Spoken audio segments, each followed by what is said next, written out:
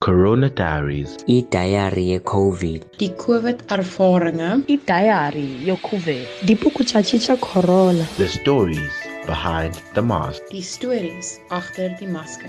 The stories behind the mask. Izindaba ngemuva kwemask. Amabali emva kwemask. Dikanegelo tsa sepipankgomolomo.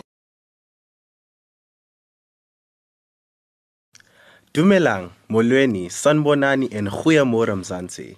Welcome back to yet another episode of Corona Diaries. I am Mulianda Dube and I am the host for episode 2 of our current season. This podcast documents life in the time of COVID-19 as told by students of the School of Journalism and Media Studies at Rhodes University in Makanda, South Africa. A quick recap to the previous episode. We gave you some glimpses into the homes of our storytellers because it is from these spaces that they'll be telling personal stories about the pandemic.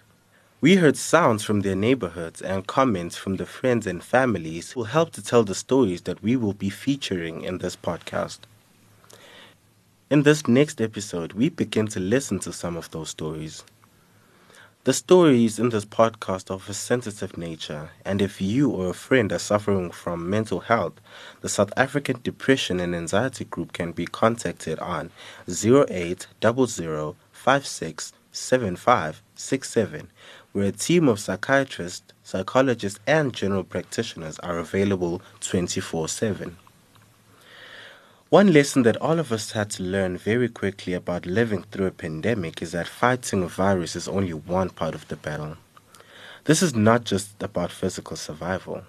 There are also emotional and mental challenges. Many of us have struggled with anxiety and depression, and some of us have come face to face with grief and trauma. But when you survive these challenges, it can make you stronger. Sanele Somkunu shares her experience of learning more about herself and her mental health during the COVID-19 pandemic. It was said that when the pandemic first started, it would only last for 2 weeks, and that after that, everything would go back to normal. But then 2 weeks became 2 years, and I'm still waiting for things to go back to normal. Yes, restrictions are slowly being lifted and people can finally leave their homes again, but things are never really going to go back to normal. Don't get me wrong, I'm not crazy enough to think that things will be just like they were before, but oftentimes I wish I could go back to being the person I was before the pandemic hit.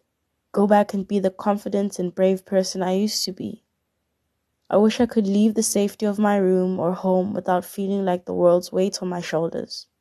When thoughts of suicide didn't occur on a monthly basis, or even at all. I just wish I never had the chance to think of how small and worthless I am. I won't lie and say the pandemic caused these thoughts. They had been there all along, perfectly covered by a sheet of denial and tedious distractions. The constant chore of having to remind myself that things would get better. I would get better. Stress eating, binge watching hundreds of shows on Netflix and illegal streaming sites, masking whatever emotions or feelings I was going through with temporary escapes, meaningless tasks. Nothing filled the gap or truly covered it. But one thing I will blame the pandemic for is giving me time. Time to think and reflect. Time to try new things and learn new skills.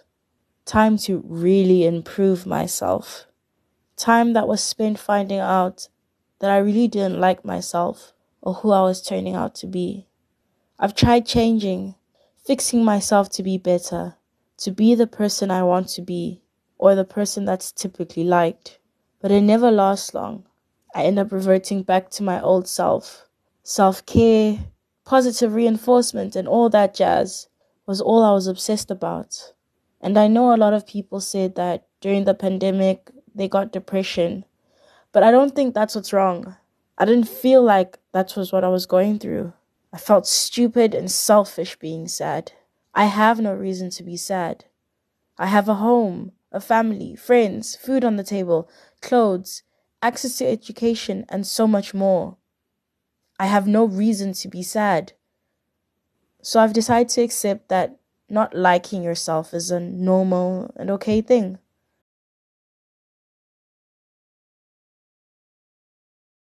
Thank you, Sanelisa, for sharing that story. Mental health is a topic that needs to be openly spoken about instead of being stigmatized. This becomes even more important in times such as these, when all that we know and love seems to be at risk. While we still have mental health on the tip of our tongues, one of my peers takes on her emotional roller coaster. The death of a loved one is one of the most painful things you can experience, especially when you cannot see them because of travel restrictions surrounding the pandemic. Abigail Van Heerden takes on an emotional roller coaster in this story about the death of a loved one during the coronavirus pandemic. It is the beginning of July, and I'm finally on the open road again. Apart from going to the grocery store, this is the first time I have properly left my house, let alone Johannesburg City. My dad, my brother, and I are driving to see Ollie, my gran, because she is sick. After lockdown hit, Ollie ended up staying with a dear friend of hers. Obviously, we would check in regularly, and to our dismay, we found out her health was slowly deteriorating. This resulted in us having to head to Kids Beach, where Ollie lives, so that we could look after her ourselves. It's a drive I've been doing my whole life. We drive there every December, and it is a beautiful one. Flat, vast landscape, the occasional small town, and the occasional mountain pass. When arriving, we head straight to the farm to fetch Ollie. I am bubbling with excitement to see her, but I'm slightly nervous to see what state she's in. As we arrive, we are directed to the room Ollie is sitting in. She's sitting contently in the only square of sun shining into the room. She's wearing her signature orange shirt, and she's got the biggest smile on her face.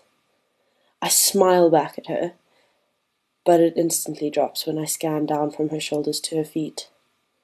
She is bonier than usual, but her stomach is unnaturally bloated, and her originally skinny legs are tight and swollen. She looks like she is in pain, but when I ask her how she is, she responds cheerily, claiming she's perfectly fine. To this day, I couldn't tell you what was wrong with her because I never really asked. I couldn't even tell you why. We eventually move her into an old age home in Kids, knowing she would get better, more attentive treatment from trained professionals. The COVID protocols at this home don't allow any visitors, so we walk through the bushes to her windows so that we can wave at her. This is comforting because we get to see her, but it's also painful because she can't fully see or hear us. We are friends with the owner of the old age home, Marius, and he understands that Ollie is in her last couple of days, so he sneaks us into the back and allows us to see her. Socially distanced, of course. Again, it's so special to be able to spend this time with her, but so hard because she's almost delirious and doesn't recognize me. I am attending online university, so I still have work to do. And this morning, the morning of July 17th, 2020, I am sitting doing my economics notes. I'm sitting in the dining room at the small, old, rickety table in the corner when there is a knock on the back door. I get up to answer it, and Marius is standing there. I don't even fully listen to what he's saying because I know from the look on his face why he's here. I feel my eyes well up with tears, and I just turn and walk back to the dining hall. I sit down and go straight back to working. I overhear my dad and Marius talk, but I try to block it out and continue with my work. She's gone, and I'll never be able to see her big smile or hear her infectious laugh. She's gone, and there's nothing I can do about it. The only thing I can think of doing right now to deal with my emotions is not thinking about them at all. You are still listening to Corona Diaries.